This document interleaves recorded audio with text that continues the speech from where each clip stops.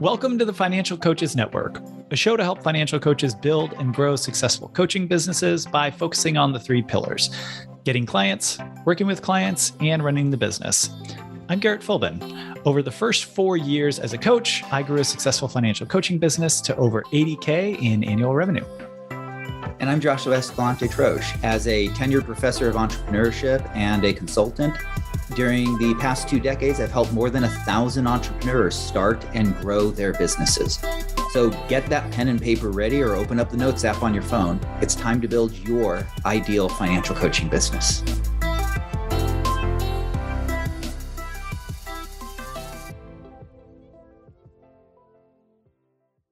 Welcome back to Financial Coaches Network podcast.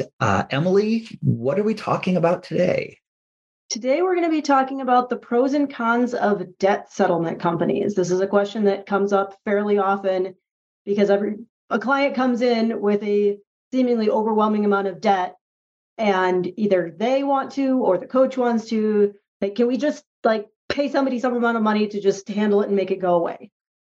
And sometimes yes, and maybe sometimes no. And let's talk about it. All right. So first question. Yeah, where do you want to start off? What does a debt settlement company do? It depends. It always depends. Yes. So there are debt settlement companies. So the idea behind a debt settlement company is that a person, an expert, is going to come in and help with negotiating the debt on the person's behalf. Debt settlement companies kind of run the gamut from one end of the spectrum of pretty much scams, where they will tell you to write letters they will get you to sign letters, which they will then send to different places. And it's basically what you could have done on your own, and that's all that they will do. Oftentimes, these companies will do it on a contingency style basis or just charge you a flat fee. And their goal is, let's just send the letters off and see what happens type of thing. Not necessarily a scam. For some people, it may be quite worthwhile to have someone write the letters. I pay lots of money to have lots of people for me that I don't want to do. Right. But at the same time, there's that type of scenario. All the way to people that will take a more proactive approach. There are both problematic versions of that and non-problematic versions of that. One of the big problematic versions is many of them will, in order to encourage the banks to negotiate, will encourage you to stop making payments. And that can give you a lot of negotiating power, but it can have big issues for you. And then the all the way up to legal services. So there are legal services that will negotiate on your behalf, right? Debt settlement companies can sometimes border on the illegal practice of law. And so that can be a problem with some debt settlement companies. And you've got and as we look toward, the ultimate version of debt settlement, which is bankruptcy, definitely requires a lawyer to be involved in that process. And you want to have a lawyer involved because it helps protect the person that's going through it and protect more of their assets or a larger percentage of their assets. Yeah. So that's kind of the spectrum of what they do. Everything from, I'll copy and paste your name onto letters that I've pre-written, all the way up to providing complete legal services for the process. So obviously, if they are the kind of company that is just going to do things you could do for yourself, or is outright scammy, or is doing legal things that they don't actually have the law degree, bar, et cetera, to back up, you don't want to work with them. We're going to go no pros, only cons. But what are the pros to, let's say you found a reputable debt settlement company, and maybe after this we can get into how do you determine that? But let's say you found one. What are the pros and cons to working with a good company? Yeah, the pros are they do actually, have the ability to negotiate better than you do. And a lot of that has to do with that's what they do every day. A lot of people think I've done this for myself. I've negotiated my own, credit cards. And so therefore I can do it for other people and I know what I'm talking about. And I liken that to, I've had attorneys who believe that they are amazing negotiators in all circumstances because they negotiate multi-million-dollar deals constantly. And then they buy a car and they get just fleeced with the car because I don't care how many multi-million-dollar deals you've negotiated, the car dealership has negotiated more car purchases than you. That's right? Fair. And so that's one of the big things that you get when you get a good debt settlement company is that they understand not just how to negotiate, they understand the motivations, they understand the strategic options available, they understand how to read a bank's financial reporting, and as a result, be able to identify whether or not a particular deal would improve their financials in a particular way that would reduce their reserve requirement or reduce their, recover some reserve for loan loss provision. All of those things are foreign to people who don't work in the banking industry, but they can be really helpful in understanding that the negotiating power the person might have. That makes sense. More people sometimes have more negotiating power, and also just the experience, like you were saying, of if you've done something 100 times, you're going to be better at it than somebody who's done it 5 times. And that's just sort of the way things work. So what are the cons to working with a reputable debt settlement company? Again, leaving out there that there are we're not going to work with the crappy ones. We're only going to work with the good ones. So you find a good one. What are the other things to keep in mind that might not be useful? I think one of the big things to keep in mind is that, people tend to lean toward what they know. So you'll see this sometimes in the Facebook group in our Facebook group, that you can kind of tell how people have been educated around money based on their responses to debt. So there are some people who are in the Dave Ramsey camp who look at, debt settlement as this wrong thing where you're not paying what you owe and what you agree to. And so talking from that perspective, all the way to the other perspective of bankruptcy attorneys who are very keen for bankruptcy. And it's not to say that anyone's particularly wrong. I lean one direction versus the other, but it's not to say that anyone's particularly wrong. We all lean one direction rather than the other. It depends. But the debt settlement companies, their strategies and what they advise you to do are going to be driven by those philosophies. And so you may get a completely different strategy if you are working with one company versus another based on those underlying philosophies.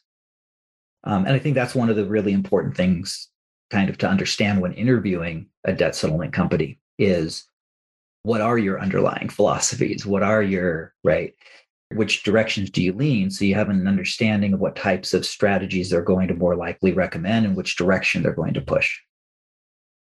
So that leads quite nicely into, how do you find a good company? How do you tell if it's a good company? Obviously, having that discussion about the underlying values gets you part of the way there, but people can say really nice things that maybe aren't necessarily they might not necessarily be not true, but that aren't necessarily true either. So how do you determine if debt settlement company A is reputable or better than settlement company B, et cetera? Yeah, and that's going to be the hard thing to do because there isn't a lot to work with on this. The debt settlement world is so fraught with problems that if you are offering credit counseling or debt settlement services, many states will have legislation around it, where It actually increases liability. Some of them have to be registered with the state. Certain states have registrations that are required because there is so much problem, right? There is such an industry issue. I think that one of the things that you want to look for is you want to look for connections to significant organizations. You want to look for certifications that are positive. Most CFPs, most CPAs, most attorneys that are bar licensed aren't going to necessarily threaten their station with something that's like really problematic. I say most. So, but that's one of the steps in that direction. I would start with asking them, what is this process going to look like? What are the things that I'm going to have to do? And if they're very cagey about, well, you have to pay us first, right? That's an issue. If they're very upfront, then make sure you're comfortable with the things that they're asking you to do, or asking the person to do, the client to do, right? Because you don't want to be in a position where you've signed all the stuff, you've agreed to it, and then you're starting to do things that you're not personally comfortable with. Yeah. I know there are some nonprofit debt settlement companies. Mm-hmm. Does that matter? I mean, obviously that matters, but does that make it lean? Does that give them extra credibility? To some degree, it does. Because it sounds better. Like, to me, saying, like, oh, yeah, it's a nonprofit. Oh, that sounds good, because that means that they're not just fleecing you, theoretically. And there's some more restrictions around what nonprofits can and cannot do. But there's also a lot of nonprofits out there that do a lot of things that it doesn't seem like they should be able to do through loopholes or whatever. So does that actually impact? Yeah. And what I would say to that is, yes, it can impact it. Credit counseling services is probably the big one out there. And that would be where I'd start, is looking at them. They've been doing it for a long, long time. But the other place that I would go is, again, looking for organizations that actually that they're connected to, right? So just because they're a nonprofit doesn't necessarily mean that that's good. And when I say organizations, I mean like NEFI, right? The National Endowment for Financial Education. The big ones. The huge ones, yeah. The Consumer Financial Protection Bureau of the federal government, right? The ones that probably aren't going to be associated with anything not totally above board. Yeah. And so looking to see those types of connections, not to, wow, this is a really fancy sounding thing, but no one's ever heard of it, right? Is going to be really, really helpful. And then the other thing that I would say is talk to the collector at your bank. People have this tendency to think that collectors are a-holes and mean. And when you're talking about most banks and most credit unions, the collections department are actually really, really nice. The problem is they deal with people who try to duck them constantly and lie to them. And so once you take yourself out of that box, they're really, really helpful. Because they're so excited that, wow, this person actually wants to work with us, rather than... Well, it's not just that. It's also that their ability to accomplish things becomes really, really flexible, right? So, for example, let's say that you used to owe $1,000 on the debt, and now you owe, and your new payment is $1,000 a month, and your new payment is $800 a month. Once you start making that new payment, then the categorization of your account changes in the bank's books on their balance sheet. That changing of the categorization of the account changes regulatorily things like their provision for loan loss. And those types of changes, not just that one, but a bunch of others, actually make the bank more profitable. It allows them to transfer money from a prepaid expense back into the balance sheet as an asset. And so as we look at all of these things, they have an incentive to work it out with you, but they're not going to do it if they don't think that you'll actually adhere to the new rules. Right. Right. And so that's another big thing to think about is, contacting the bank or the credit union directly and working with them and seeing if that's a possibility. And I assume bank also covers credit cards, since credit cards are generally issued by banks. Issued by banks, yeah. Putting that clarifying point out there. Yeah. Doesn't mean that everyone's going to have a positive experience with every bank out there, right? But it is something to think about and look at. Yeah. And that's something that you, as the coach or client, could do before reaching out to a debt settlement company. Yeah. The only question about this is to realize that there's a lot of laws related to this. Good point. And if the debt is very old, if it was associated in any way with a bankruptcy, if it's associated with a divorce, if it's associated with all sorts of different things, a lawyer may be the better step to go, because you don't want to have a situation where actions that you've taken, is another reason why I'm very careful with it, change the statute of limitations from 4 days to 7 years. Right. On them collecting on the debt, or violate the terms of a divorce agreement. Yeah. Or cause the client to have unknowingly admitted to a crime. Yeah. Oh dear. So that might be another pro of a debt settlement company, is then they have the liability and you don't. Yeah, exactly. And and there is a point where you really want to think about, is a lawyer appropriate for this, as you think about, are there legal implications to some of these things? Because that could be very problematic for the client and very problematic for you. Right. Yeah. So is the initial step of reaching out to a debt settlement company something that the client does, something that you, the coach, do, something that you do together? How does starting that process work? If you have evaluated, decided to go with it, do you go, okay, client, go talk to them, keep me posted? Yeah. I would not be the first one to do it, meaning I would have the client reach out together. Have the client start the initial conversations, make sure that they know that you're not going to talk until you mention to them that you're on the line and that you need them to mention it soon, right? Immediately in conversation. And then go forward and realize so those are all factors that you want to really, really be aware of. If there is an attorney involved, you should not be involved in the conversations. And you should never ask your client about the conversations. And if your client says they want to start telling you about it, say, all I need to know is, are you happy? Right? I don't want to know anything else. Because attorneys and clients have privilege, and anything said within that office can't come into a court case, civil or otherwise, or criminal, right?